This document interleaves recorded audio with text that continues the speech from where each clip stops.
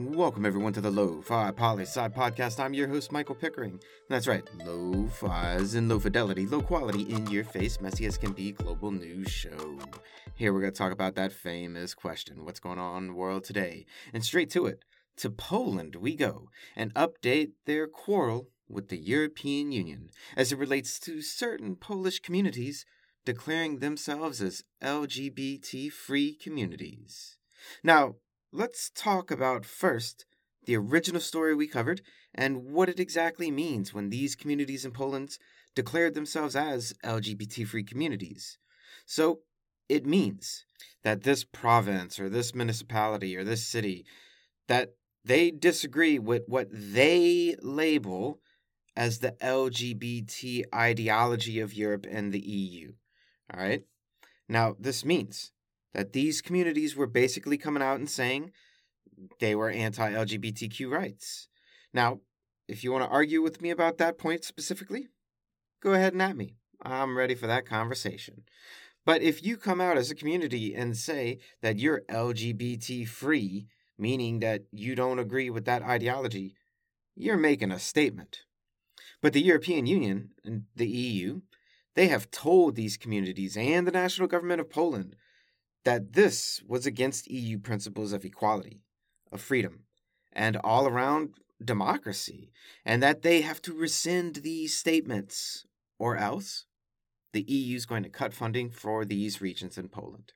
And the Polish federal government has generally been, well, it's the Law and Justice Party, a right-wing conservative party that really doesn't care about the EU that much, so they basically were like, forget you, EU.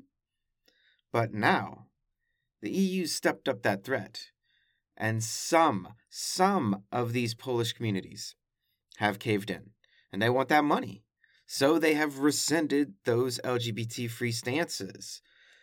But it'll be interesting to see if all of the others will do it as well. Or will some hold out? Will some actually push the EU to see if they're going to cut that funding or not? And write in, let us know what you think out there, people. But now we're moving east from Poland, out to an update in Afghanistan, where things, well, they're not getting better, I'll tell you that. And if you thought in early August that the Taliban really meant what they said about being a new Taliban with big old finger quotes around the new part, you either weren't listening to Lo-Fi Poli-Sci, or you were just dreaming of another Earth. Because we never bought what they were selling. And now, well, they ain't selling shit. They're straight, time after time, new policy after new policy, showing all of us that they are in fact the exact same repressive group as the people who had power in 2001 and before. And the latest, to take straight from the words and tweet of the new Kabul University chancellor, women cannot go back to university until an Islamic environment is created. Now, previously it was stated that women would be going back to university, but they were going to be segregated from men. But now, it's a complete no-go. And this is in addition to many girls in secondary school and earlier are not being allowed back at school either. And there's even more policies and revival of old Taliban policies that are going on in provinces that haven't really gotten a lot of coverage yet. They're not countrywide rules or regulations or laws, but they're just at the provincial level. But make no mistake, if you thought Afghanistan was a struggling democracy before, with civil liberties and civil rights on the decline, well, we're bearing witness to a decline of those rights at supersonic speeds. In short, Afghanistan is in line to become one of the most authoritarian countries in the world, passing up the likes of Russia, China, or Myanmar even. But remember one thing, though. It's not even 2 months since the Taliban took over. In other words, it's still early, and a lot can change quickly, as we've most certainly seen. So keep your eyes open and ears to the ground, my friend. Lots going down in Afghanistan these days. Now it's time to switch gears for a minute and get back to the game. That's right, it's time for Wednesdays. Are we landlocked or not? And we're continuing on with our European edition at the moment. And in particular today, we're going to see how well you know the Balkans. So let's hit it. And landlocked is defined as a country with no direct border access to water, like a great ocean or a sea. So number 1, Montenegro. Are we landlocked or not? And 5, 4, 3, 2, and 1. Survey says Montenegro is not landlocked. It has a border with the Adriatic Sea. Number 2, Serbia. Is it landlocked or not? And I think the Balkans are a region that gets skipped over way too much. But there's so much there to talk about, so I'm happy we're actually getting to it with the game, and pretty soon we're going to be jumping in to see what's going on in the Balkans there lately. And 3, 2, 1. Serbia is landlocked. Yes, it is indeed. Are you 2 for 2 out there? Go ahead and write in. Let us know. Number 3, North Macedonia. Are we landlocked or not? And wow, were we surprised that Greece and Macedonia finally, after so many years of arguing, finally got over their dispute about Macedonia being called Macedonia and Greek claiming the name in reference to Alexander the Great of Macedonia, and blah, blah, blah. Wouldn't you know, all they had to do this entire time was add the word North in front of Macedonia. And that was it. What a bunch of wasted time, am I right? And is North Macedonia landlocked? And yes, indeed it is. Number 4, Albania. Are we landlocked or not? And 5, 4, 3, 2, and 1. Albania is not landlocked. Nope, nope, nope. And our last one for the day, number 5, Bulgaria. Are we landlocked or not? And 5, 4, 3, 3, 3. Survey says Bulgaria is bordered with the Black Sea and therefore is not landlocked. No, it is not. And did you go 5 for 5 today? Write in. How much of that lo-fi loot did you win? And remember to keep track and add it to all the other loot from all the other games to redeem for a special prize at the end of Season 4. Now let's keep on rolling, this time moving west, out of the Balkans in Europe, and to the Caribbean, and Haiti for an update on things there. Well, aside from the arrival of lots of Haitian immigrants that were deported from the U.S., the Prime Minister of Haiti, who, remember, was appointed by the president just 2 days before the president was assassinated this summer, that Prime Minister has just dissolved the Electoral Council, which is in charge of putting on presidential elections and parliamentary elections. And the Prime Minister has postponed elections indefinitely, which those elections were already postponed due to COVID and due to weather.